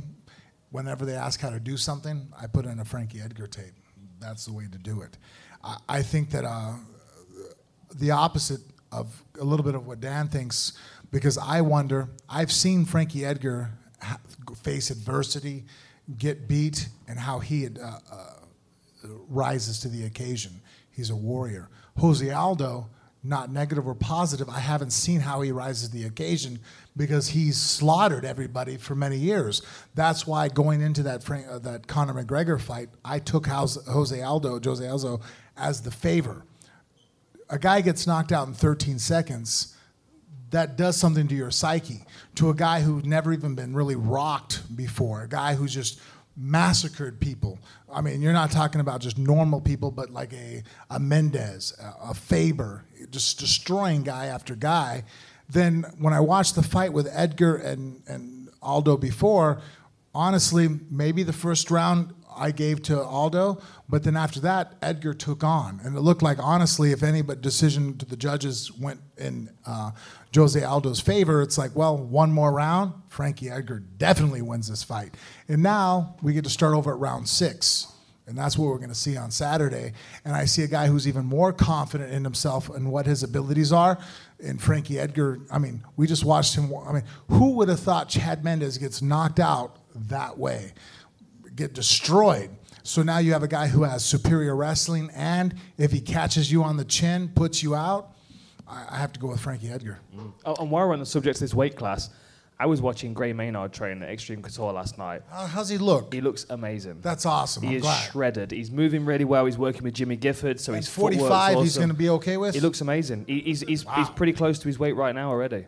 That's honestly, spectacular. I'm That's really somebody that I excited grew to up see in high school actually wrestling with here in Vegas. Right. So the fact that he's doing well, he has kids. Yeah. I was a little worried about him because people were talking about some of the contact. Mm-hmm. You know, I mean, let's face it, that last fight, you know, he's getting hit with people that normally don't knock people out like that. The fact you're saying he's doing well actually makes me feel more confident. Yeah. I didn't want to be one of those guys like everybody else that says, hey, maybe he should hang it up. I would love to see him back in the mix. I certainly think he's got the skills. Well, I mean, that Frankie Edgar Maynard fight, Oh, to me, God. is a trilogy.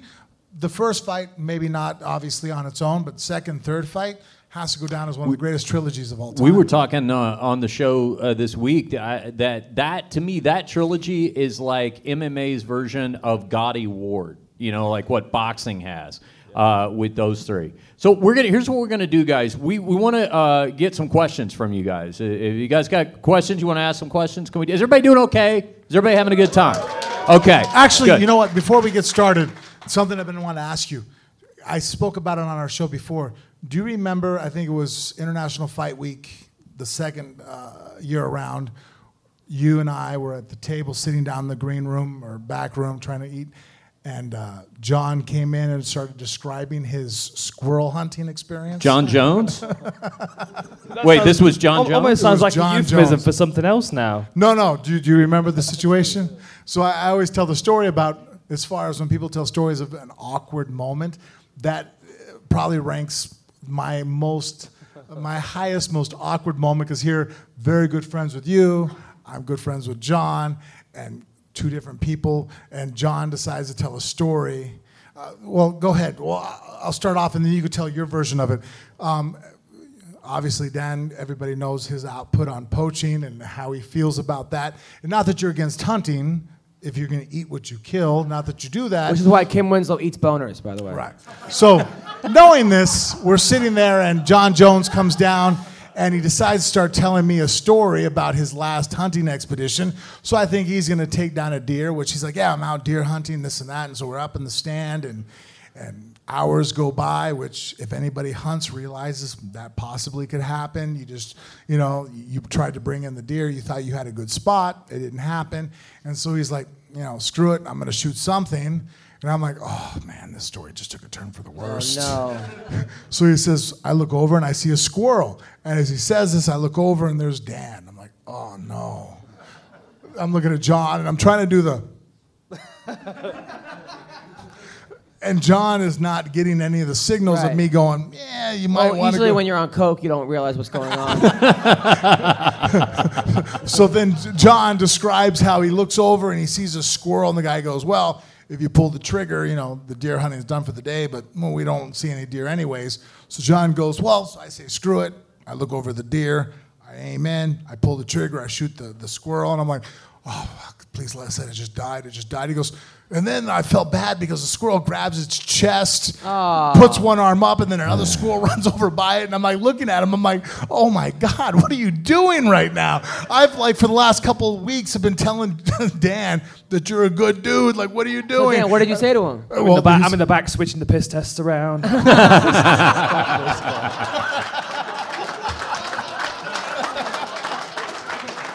What were you thinking? Because I remember I'm seeing John say this, and I'm like doing the, please stop, please, just muskrat, don't shoot it, just hear what I'm saying. And then I look over, and Dan is fuming. Yeah, it's just you never know how you're going to deal with someone who is. You look at him as a fighter. Same as Matt Hughes. I've always respected him as a fighter. I always learned a lot. But then when you meet someone, you find out that a bit more about them, and they're not the person that you hope they would be. It kind of happened, and a part of me lost respect for John Jones on that day. And Johnny G's here, John Good, and he's the bloody vegan. He's the hardcore vegan, and he kind of puts me to shame. And I eat eggs occasionally and that kind of thing, but we share similar opinions on things, but we differ slightly in other areas. The whole hunting thing, if you're going to hunt to eat, that's one thing. If you're hunting for entertainment, and if you shoot, oh, hang on. Yeah, no, Johnny G won't even eat No, pussy. That's how bad. All right, now this is where it's great to be my friend, okay? Because I don't. Here you go. No, Dan, I finish. don't. I want to hear. don't drink, my friend. No, finish the story about what you were saying about it's okay to eat what you hunt. I've been hitting the head a lot. I've already forgotten. What are you talking about? Well, no, I was just gonna say this is the part where somebody gets to take don't my drink? alcohol. Because you didn't know that? I'll No, attest I for don't that drink. because You look like Thanks the for most- listening to the podcast, Adam. I've been hyping up MMA You're roasted. you are so funny, man. When I think of you, I think of like just a fucking rocker who like. oh my God, you I- haven't listened at all. No, I do listen. No, look. The guy found Lamar Odom fucking coked out in the Bunny Ranch. He's not that much of a No, saint. the guy okay? works at a bunny ranch and doesn't do anything. Just so This you- dude works, and you name it. You talk about the different. I mean, we actually had this conversation the other day. We walk into, it was right after I was in the Hall of Fame. So we go to the Hall of Fame. I get inducted. I'm the only UFC fighter, MMA fighter, be inducted into the Nevada Hall of Fame. So I'm celebrating afterwards. We go grab a. I'm like, thank you. So I will drink on, when the occasions rise, but I don't have beer in the house. If you come to my house, Go on. Oh, I just caught. This is our trip to the liquor So, store story. Is that what you're is telling? it a failed Okay. test? I mean, did it taste tainted? no, I think I'm okay, hopefully. We'll see. Well, I'm screwed anyway, so. It tastes like But- tastes like kangaroo meat. It isn't like if you go to my house, Yeah. you're going to find, if you say, hey, you can have a beer, I'm like, oh, really? I mean, no, juice, milk. I mean, I have a Diet Coke. I hid out in the outside fridge because the wife's against Diet Coke, you know? It's bad for you. And so to celebrate afterwards, I go home, I want my kids there and stuff. I'm like, oh, we'll run to the liquor store, and we go in there. And so I'm thinking I'm going to be funny going, hey, so a straight edge boy, how many times have you been to a liquor store? He's all, my grandfather owned a liquor store, and I grew up in one. I'm like, so wait a minute. You grew up in a liquor store. You became in a rock band at 16 years of age. You were a comedian, which you can attest to, probably not the cleanest lifestyle in the world. Oh, you know? yeah, no. Right? Absolutely. Now the mofo actually works at a brothel. So I'm like, so you pretty much partake or indulge or work or are surrounded with the most darkest sides of humanity. Drugs, sex, alcohol, you name it, and you stay straight edge. It's crazy. Right, I mean, that blows my mind. If you don't know, guys, he's the one who found Lamar Odom passed out in the brothel. And I had wished that Saved Lamar... his life. Saved his life. Turned him on his side, made him, But it would have been great if I Lamar... actually used Other some- that, or Lamar Odom would have went down as dead, be with But it would have been great if stripper Lamar would have hookers. opened his eyes and saw him and be like, oh my God, I woke up in 1984.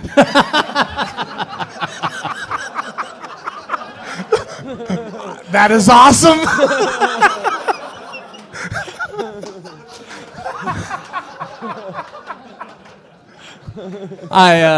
Wow. I actually to touch on the MMA, when I did find him, I used a little blue belt jiu-jitsu because he's like a 300-pound giant. So I had Should him I in. explain this to Dan?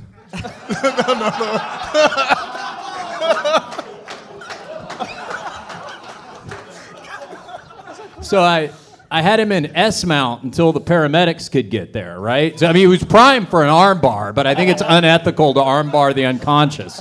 So I just kept him on his side so he wouldn't aspirate all First over guy you himself. ever put to sleep doing jiu-jitsu. It don't count when he's already asleep, man. We went. This is how naive I am to like the vices of the world. We went to this made this liquor store run. Frank and I were talking. It was just the two of us because Oh, the this party's was going awesome. on at your house, right? Hold on, Dan will probably be just as shocked.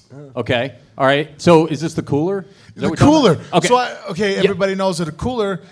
Oh, hold on. When you go to the wine and what was the name of the store we went to? I don't know. You were the regular there. I We did walked in. that. Hey, Frank. So, anyways, we go there to go buy bought the beers, the Trappist, the Rochford that I'm a fan of. So we walk over, and obviously because they've been sitting out, I want to make them cool. So they have most people to go to a Bevmo or whatnot, Better Wine or Liquor. They have these coolers where you can stick the beer in, and the water is circulating around, and it cools the beer down at a rapid pace. And I swear, we had to call the manager over because Richard wanted to know when they started these. What he was had no idea. completely like just sitting there, like it was like I brought a caveman in and showed him a camera. It was just like, I was like, look at this thing. this is phenomenal. When did they invent? He actually said, when did they invent this? And the manager was like, we've had these like 10 years, honey. They came out in 1985. Yeah, right, yeah. All right. Did not happen at your grandpa's spot, I guess. No, I did. I did. That technology post-dated him. Okay, so here's what we're going to do, guys. If you've got questions, George and Goes from MMA Junkie are here. We've got a microphone right here, and we're going to have you guys step up to the microphone, and George and Goes can find you. If you got a question, get you over to the mic and do that. While we're organizing that, while you're getting your questions together, I did tease this on the Phone Booth Fighting podcast the other night. Frank, we get one of the nicest compliments, and if anybody in this room is one of the people that paid it to us, we really appreciate it. We do talk a lot of MMA, but Frank and I get in some of these deep late night discussions and stuff like that, and it's always Lectures. nice. It's always nice to hear people say, "Oh yeah, I really Lectures. dig it when you guys do that." But I said, okay, well, if we're going to be like the NPR of MMA podcasts, then we're going to have to bring on our British news correspondent, Dan the Outlaw Hardy, to explain Brexit. So what can you tell us? He failed a drug test and they took him off the card. I voted Remain. I don't know the result of the referendum so far, but as far as I know, he's not fighting still. Now, are you is this going to? Are you going to be able to stay there? Right. I agree with you. Wait, you're for it? You wanted to stay? I wanted to stay. Yeah, you're part of the I wanted stay to movement, stay. right? Yeah. Okay.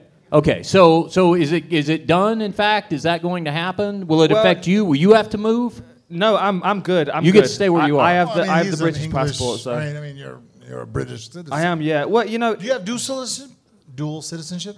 No, I don't know. That's why when you came over, I had to hide the shotgun at your house. That's exactly it. okay, Yeah. I get it. when Now I it's left making back- sense why you wanted the unregistered gun. Sorry. I think personally, my opinion was that we should have stayed, but Yeah. everybody has different life experiences, different perspectives, are influenced by different things. There was a lot of propaganda in the news. I can't even begin to tell you how much propaganda there was. And you're under 60. And I'm under 60, yeah.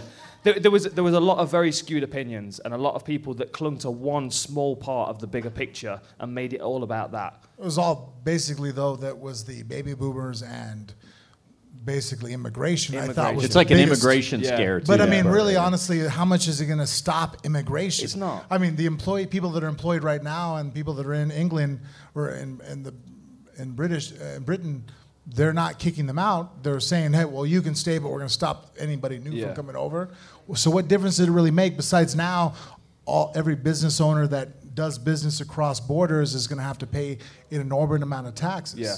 That's it. It's really going to affect everybody in a negative way. I mean, the only way that it's going to affect immigration in what they would consider a positive way is when the pound crashes and they realize that It's crashing. I mean, we saw. Yeah, of course. Isn't it the lowest it's been in 35 years? Yeah, 30 yeah. years. Lower than John Dodson. First up, the guy in the Koreans. I hope your question was not a Brexit question, sir. In the Korean zombie T-shirt. That is a nice T-shirt. I never got one of those. Carry on. Is this mic hot? Can we just get the? Okay, hang on one second. If we just get the mic over here to the side. Go 1 2 1 2. 1 2 1 2. Not yet. No. 1 2 1 2. He's working on it. It's okay. We'll get it here in just a second. Hold on, kind sir. Now you feel like a pad holder. Yeah. Check check. Not quite yet. Phone check. Okay. Microphone check. I'll tell you what. Just say your question. I'll repeat it. Oh, there you go. We got Dan's mic. Okay. All right, this is John from Las Vegas. Hi, John. So my question actually is for Dan Hardy. It looks like you're in fight shape, so I'm wondering if you've been training at all, and any possibility of you getting back in the cage.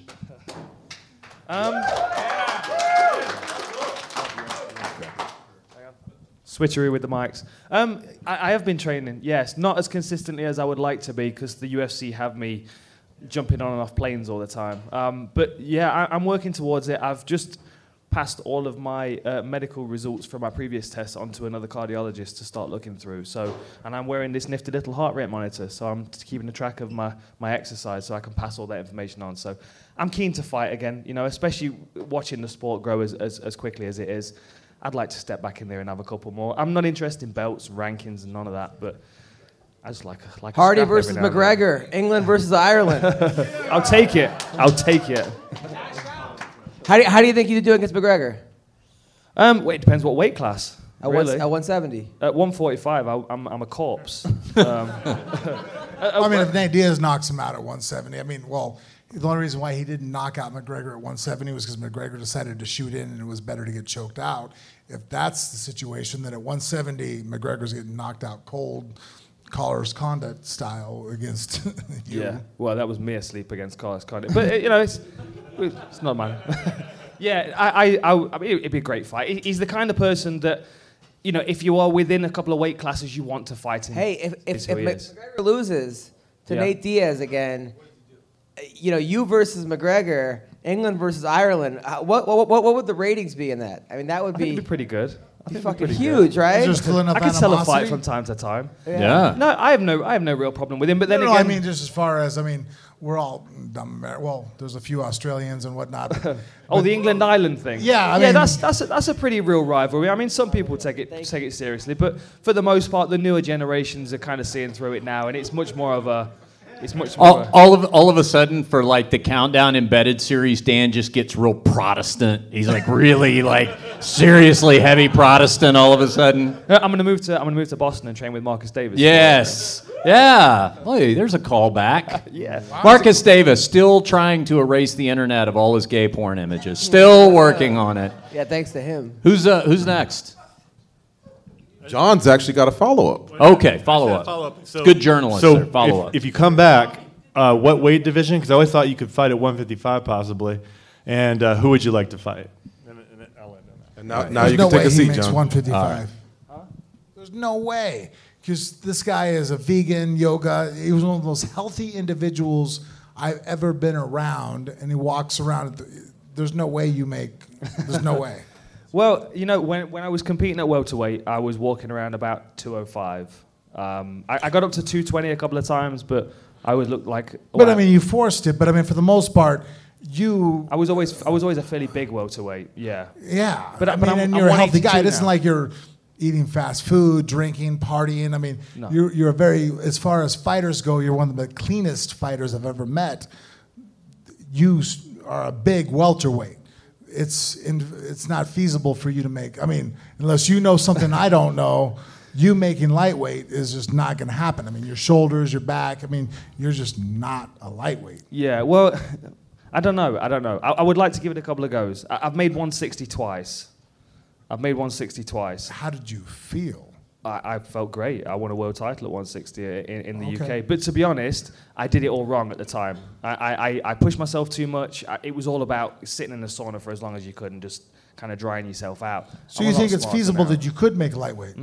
That's incredible. I guess that just goes more of a testament to what I'm saying as you as the cleanest welterweight I've ever met, because you're a big welterweight. I mean, even when you fought GSP, you looked, I mean, I remember when you two stared off and you had the contacts in, you were the bigger out of the two, right? Did anybody see that? Yeah, sure. So, I mean, you're the bigger guy at welterweight, and GSP is known as a bigger welterweight.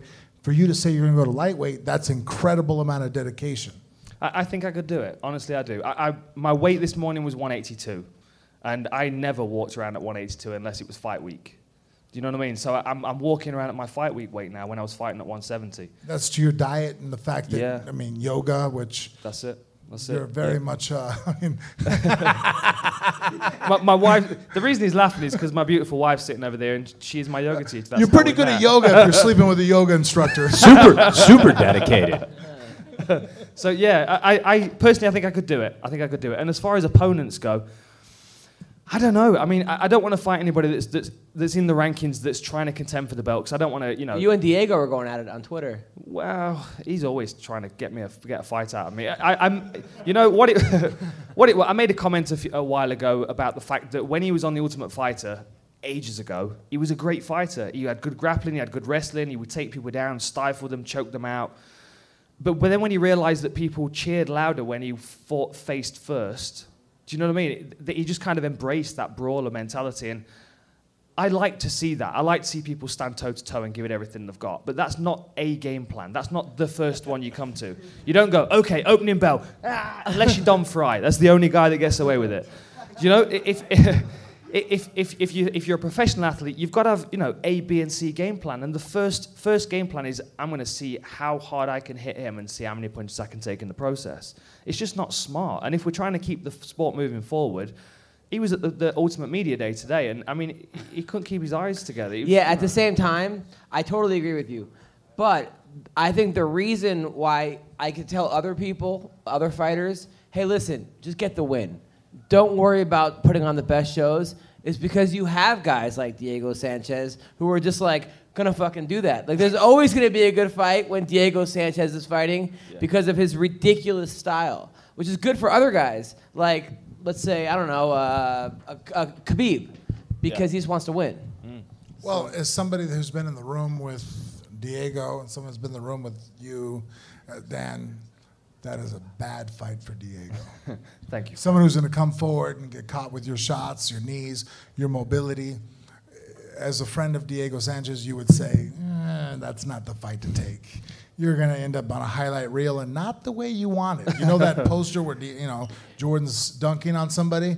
you're going to end up being that guy that got dunked on. So let's get our next question. We're going to shift microphones. Everybody hand one microphone to your left because we get a working microphone that way. There we go. All right, Do we then all pass all the way back? This is Matt from Australia. All And right, by all the the way way, from Australia. GSP recently said he would even entertain 155. So amazing what you guys can do with your bodies. And shout out to Don Fry, who's getting inducted into the Hall of Fame on Sunday. You know, I've just been hanging out with Don Fry. What a legend! But you Yep. can't understand anything he's saying because it's just. Oh, Yeah. wait till you hear Matt from Australia.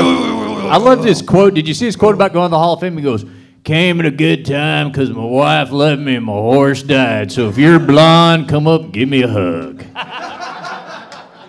I'm not even He was paraphrasing. talking to TJ Dillashaw at the time. Who's that? All right, what's up? I don't want to bring up bad memories, but there's been a lot of Hunt talk tonight, and I know that at the time of Hunt versus Mir, there was a lot of talk of the stoppage being early and before the fact, and there were reports that Frank came out and said that it was okay and that he thought it was justified. I just wanted to hear from the horse's mouth what he thought of the stoppage, what he thought of the fight, and how it all went down.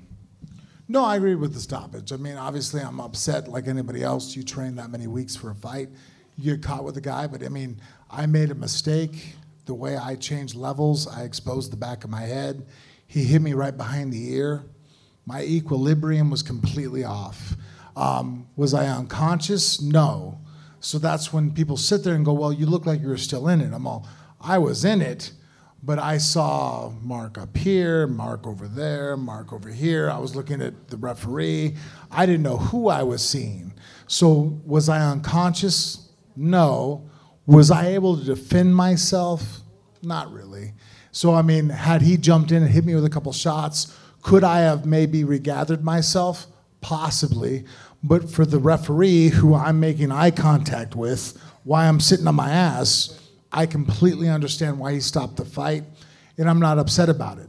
And I think fighters have to be honest about themselves when they say that, because that way, if there is a fight where I feel is unjust, when I sit there and go, well, hey, this one was screwed up, people will believe me, because in this situation, hey, Hunt caught me with a good shot, I made a mistake, he won the fight. I'm not going to argue against it. If every time you sit there and go, nah, it wasn't worth it, you're not going to have any credence behind what you're saying. But honestly, I got caught. Dropped down, and by a guy hits hard, he caught me in a good shot. That's heavyweight fighting. What would you do if you had a rematch against him? I would make sure I didn't duck that way again. Even now, when I'm in the gym training, today I was working with my trainer, I make sure that when I duck, I don't turn my shoulders. That works in boxing because they'll call that shot a lot more. It doesn't work in MMA. So that's one of the defenses that I kind of acquired from boxing so many rounds, but that doesn't work for what we do. So now when I'm in the gym training, whenever I slip or roll, I make sure that my eyes are on my opponent. Because if I sit there, I mean, earlier in the fight, you see me throw a jab, he throws a right, I slip, and I'm fading off to the side. You see boxers do that all the time. But in boxing, you're only allowed to hit with your knuckles. Fun fact about boxing. If you hit with the knuckles, you're good. If you hit with any other part of your hand, it's a foul. You can't hit with your forearm, you can't hit with your elbow. Guess what? In MMA, you can hit with any part of your hand that you deem that throws. So the fingers. Right. So here's a good example. If Dan and I are fighting, if I throw an overhand right, if it's boxing, I better hope that the knuckles land. In an MMA match, I can club him and my hand completely be visible across his body. I hate when that happens, though, because it's like when you get right there. You know what? That shot, though, I've been practicing because it messes you up. Because it doesn't drop your consciousness. It isn't like you're asleep. But if Dan and I are sparring, if I know we're sparring with MMA-type rules, forget it. I'm going to hit him with a shiver on the back of the head. Because I know that, well, I don't have to hit him with a hook and be as direct as in boxing I have to be. Well, if I catch him with any part of my radius, it's going to hurt him and stun him and throw him off, and maybe the right hand lines up. But that's the difference between our sports. And there is a difference. Is there a benefit in cross-training? Obviously there is. You do a lot of Muay Thai. It's made phenomenal kicks. Boxing, we both love boxing. But is MMA boxing? Is it kickboxing? No, it's not. And I guess it's a long about story. I mean, what Mart did for his MMA, completely illegal and my fault. I shouldn't have ducked. If you watch the fight, when he throws the overhand right, I see it coming and I start to duck and I turn my ear towards him. In boxing, completely acceptable. In MMA, well, obviously it wasn't. I ended up taking the loss. Thanks for the question, man. All yeah, right. we got one more question there. Next up is and then Brett from Canada. All right, and okay, Brett? Brett. And if anybody else has a question, might as well get in line right now, Yeah, right? Brett. Okay, what's your question? All right, so considering what we found out tonight, and we're in Las Vegas, I was wondering what you guys think the Las Vegas odds are on what he popped for. Oh. Wow. Well, I mean, we kind of said at the beginning of the show, talking about John Jones, that it's got to be, because it was out of competition, this won't be a recreational drug, by my understanding of the way USADA works. It's going to have to No, be I mean, some type everybody of understands in performance-enhancing competition thing. and out of competition. Right. Out of competition drugs or anything that are performance-enhancing drugs that will assist you on the night of the fight, whether it was healing, training up for the fight. That's out of competition. In competition means that whether it's 8 weeks before the fight or in competition starts 6 hours before your weigh-in till 6 hours till after the fight. And those can be marijuana, cocaine, recreational drugs, and obviously no one's going to argue that those are performance-enhancing drugs, but for the safety of the fighter, besides if your last name's Adias, most people can't fight if they're high. All right. Last question? No, we have to answer the question. What do you think what we thought? Oh, the odds, yeah. Oh, what do we think? Okay, do we want to guess what the... I don't know. I mean, I can't help but feel it's got to be some kind of tainted supplement or something. Yeah. I mean, come on. After everything that's happened, to know how important this fight is for his legacy, you know? Yeah. It does... Although he's made mistakes in the past, I just don't see it being something that he's just going to throw away. I will just say this, and if it turns out it's like a Yoel Romero supplement kind of thing or whatever, maybe it's that. But if it turns out to be anything he really does have to own up to, let me tell you what I don't want to hear from John Jones. Well, I'm young. I'm learning. You're like 30. Stop with I'm young. You know, that's always the thing. It's like, I'm young, I'm learning, no. You're like a dad. You got kids, and Well, I mean, on one hand, he did become a huge bodybuilder recently. Like, he just looked jacked in the last. Oh yeah, the couple powerlifting. weeks. So maybe some of his bodybuilder friends gave him something, or else maybe it was Squirrel. Maybe it wasn't chalk he was using for his grip. It was what? I agree with everybody up here. Oh boy. All right, last question. All right, let me just say, these three guys don't. I, for one, would like to keep my press credential for UFC 200. Okay. Honestly, though, to answer your question, I think that when it all comes said and done, it's going to be a tainted supplement. He's the kind of guy that doesn't. Honestly, I've hung out with John. If you sit there and start talking about protein drinks and different vitamins, he's looking at you like you're speaking Chinese. Yeah. Here's the guy, like I said, whose other two brothers in NFL. Genetics and athletic ability, no shortcomings. No. So the fact that if something's in his system, I'm willing to bet it's because someone told him to go down and take some new muscle generator or whatever at the local GNC. But guess what? The USADA doesn't care. There are drugs that right now any of you are legally allowed to buy. And if you walk into that GNC and you buy them, if you're a UFC fighter, you're screwed. You're not allowed to take them. And unless you're up on them and your manager's up on them, you're done. Do you still not know what the hell you got popped for? I have no idea. It's fucking crazy. It's crazy. You know, I've just done a recent UFC Fighters Summit. So they used to do, you remember the old Fighters Summit? Yeah. They used to bring 300 fighters into town and put us up at Red Rock, and, you know, there'd be all kinds of shoving and yelling and videos going up on YouTube and stuff of different fallings out. Usually Matt Mitrione and Tito, if I remember right. I remember that one. Yeah, it was a strange one. Anyway, That was weird. But they've just done one recently where they got 35 of the new signings, the top prospects, the people that they think are going to go on and be future stars. And it was really fascinating to sit in there in that room with all those fighters. But a big part of the talk was the USADA thing, the testing, and they were handing out little pamphlets and booklets. And one thing they had was a pen, right? You know, you get the cool pens that you flip upside down and the girls She's naked. Yeah. It was one of those kind of pens. I was like, oh, we're gonna get one of those stripping pens. Yeah. It had this little roll of paper that came out with like 3,000 different things that you can't take. Really? Well, this is the most stressful pen I have ever owned. Hold on. I have one weirder than that. I remember. Hold on. In Australia, after we weighed in, we go to the back. They hand us, and I still have them in my cupboard because I didn't really need to take it. They had these replenishing drinks that had all the amino acids or metabolites that you needed to take to replenish healthily after you've cut a lot of weight. So I'm like, oh, hey, shit, that's cool. So I took 2 or 3 of them. I started putting them in my ground. I'm like, I'll grab a bunch. And at the time, one of the USADA representatives goes, hey, by the way, I know we're handing these out, but again, these aren't USADA provided. Oh, come on. No, I swear to God, they told us that. I believe you, but that's what they're giving you. No, they said, they go, we're handing you these, but if you take them and you pop positive, it's still on you. What the fuck? So now I'm looking at them. That's why they're still sitting in my cupboard at home. I'm like, oh, like, what? It's going to be an opportunity to use these. Yeah, I'm like, so I guess I can sell these? That's I like mean, I don't know. It's like the worst CSI show ever. It's like, hey, you could take this drug, and I may or may not be a police officer who's selling you this drug. I'm like, wow, man, that's a really fucked up proposition you just made. So it's one more question, then we're going to wrap up. Randy here. in San Francisco. I love this guy, by the way. Yeah. He's the coolest. He came a long way from the Goonies. It seems like the fighters like the early weigh-ins. It seems like that's the consensus, right?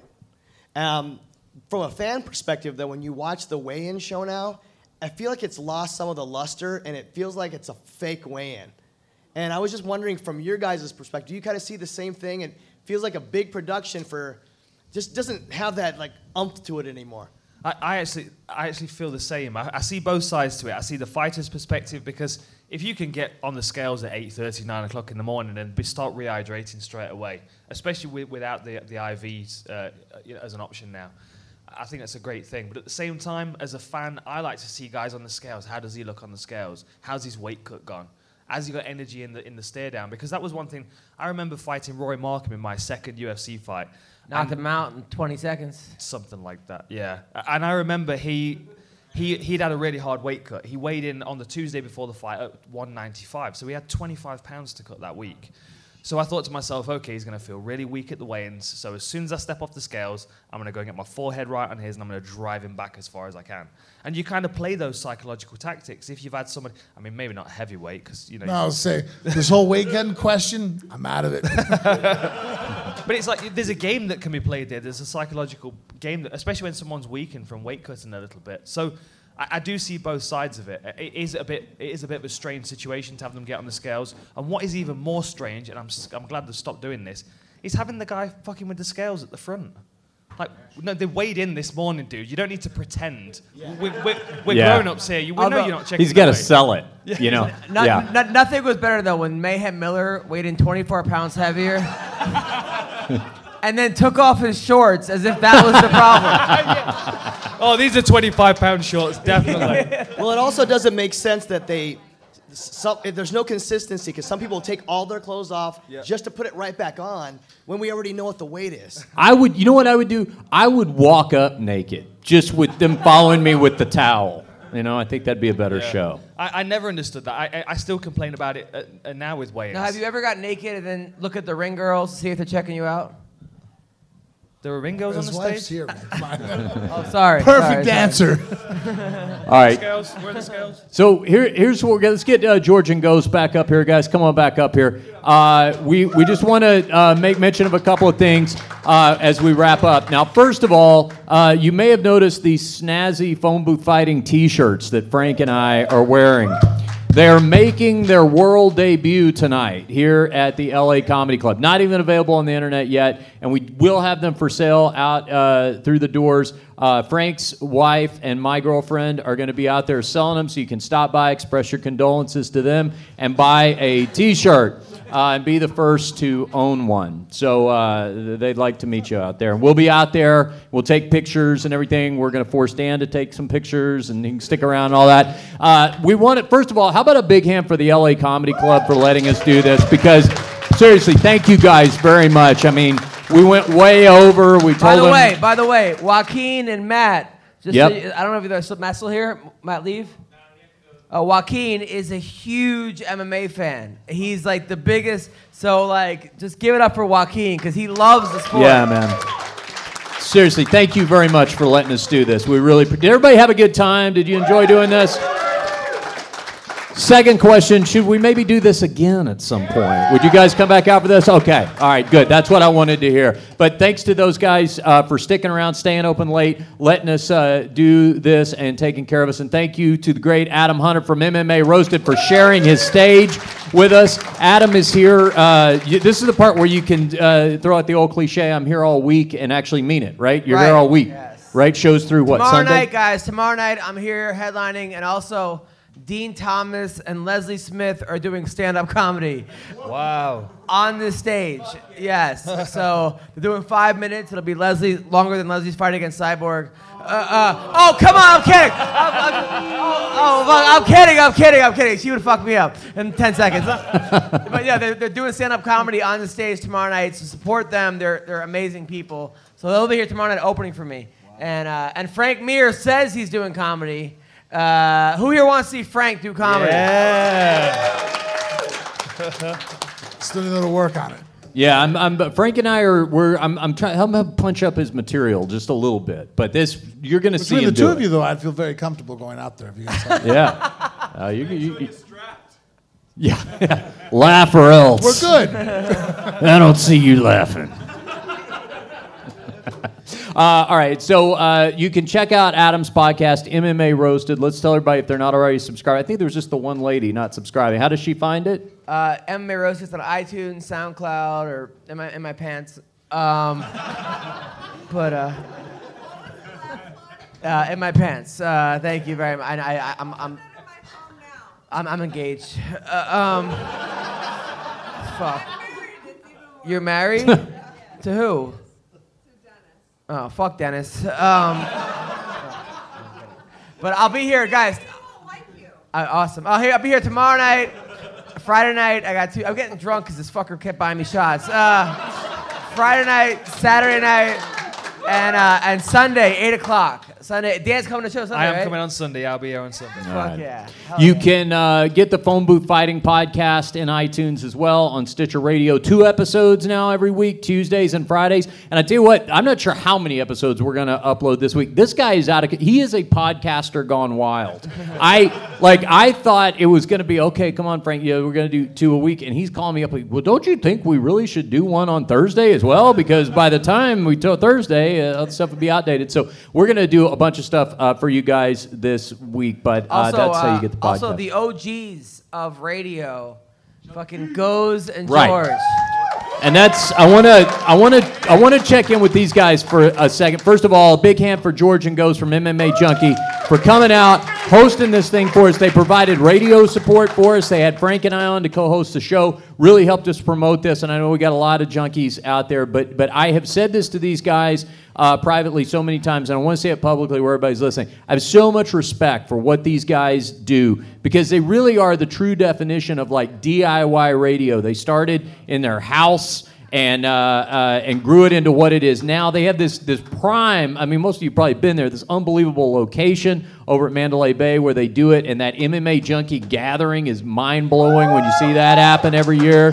So just so much respect for you guys, and just thanks both to you guys for sharing a little bit of that with us. You know, having the kind of the blessing from you guys is being something worth listening to has helped us out. They're the best homeless radio hosts that I've ever fucking seen in my entire life. Oh, thank you, man. Thank you. Yes. Ooh, you're a little light. That's okay. I'll catch up with that later. Hey, thanks for including us. Seriously, this was a lot of fun. You guys knocked it out of the park. And Adam, your show is amazing. So anytime you're in town, we're counting on us to catch You're it, a good man. dude. And honestly, every time you come, you bring a different chick. And that's awesome, dude. We appreciate you guys doing it. And Dan Hardy, he broke news. I didn't know he was starting a podcast. Now, this is bad news for you and me in the iTunes rankings because you know what's going to happen once he and John debut. But anyway, go ahead and tell us, when can we expect to hear this? When are you guys getting Well, the doing first this? one's out, right, John? The first one is up. It's a podcast with no name right now. Yeah. Oh, you haven't named it? So there's an episode somewhere that exists, Yeah, but we the don't key know is where. to find it because it's not named. SoundCloud. It's in SoundCloud. I don't know what that is. Oh, my gosh. Is that thing in space that's got all the information trapped in it? Is that? No, that's your iCloud. Oh. It's called. Yeah, if you can hack into Dan's iCloud, apparently the episode is there, so you can listen to it. All right, we'll figure all that out. We'll tweet out all the particulars and post it up. But Dan, thank you very much for doing this. Did you guys enjoy hearing Dan Hardy do this? Thank you. I thought it was fantastic. Hey, we got to thank all the folks that came out. John Gooden. By the way, guys, mentioned. anything right now at the bar is $5. Okay? All right. Party doesn't have to end so now. if you want a drink, or that guy will blow you for $5. Great, the chick came over. That's weird. All right, so $5 for anything you want at the drink right now. All right, I know we had fighters come out, so thanks you guys for doing. I think Angelo Reyes is here somewhere. He came out. Yeah, is he here still? Angelo, are you here? Okay. Something happened with Angelo on the way. We'll figure that out. Okay. Anyway, thank you guys very much. We're going to be right outside these doors, hanging out, talking. Please come say hi, get a picture, whatever. T-shirts available out there, and give yourselves a big round of applause for being our first ever live stage audience. Thank you guys very much for coming. We'll see you outside. Thank you.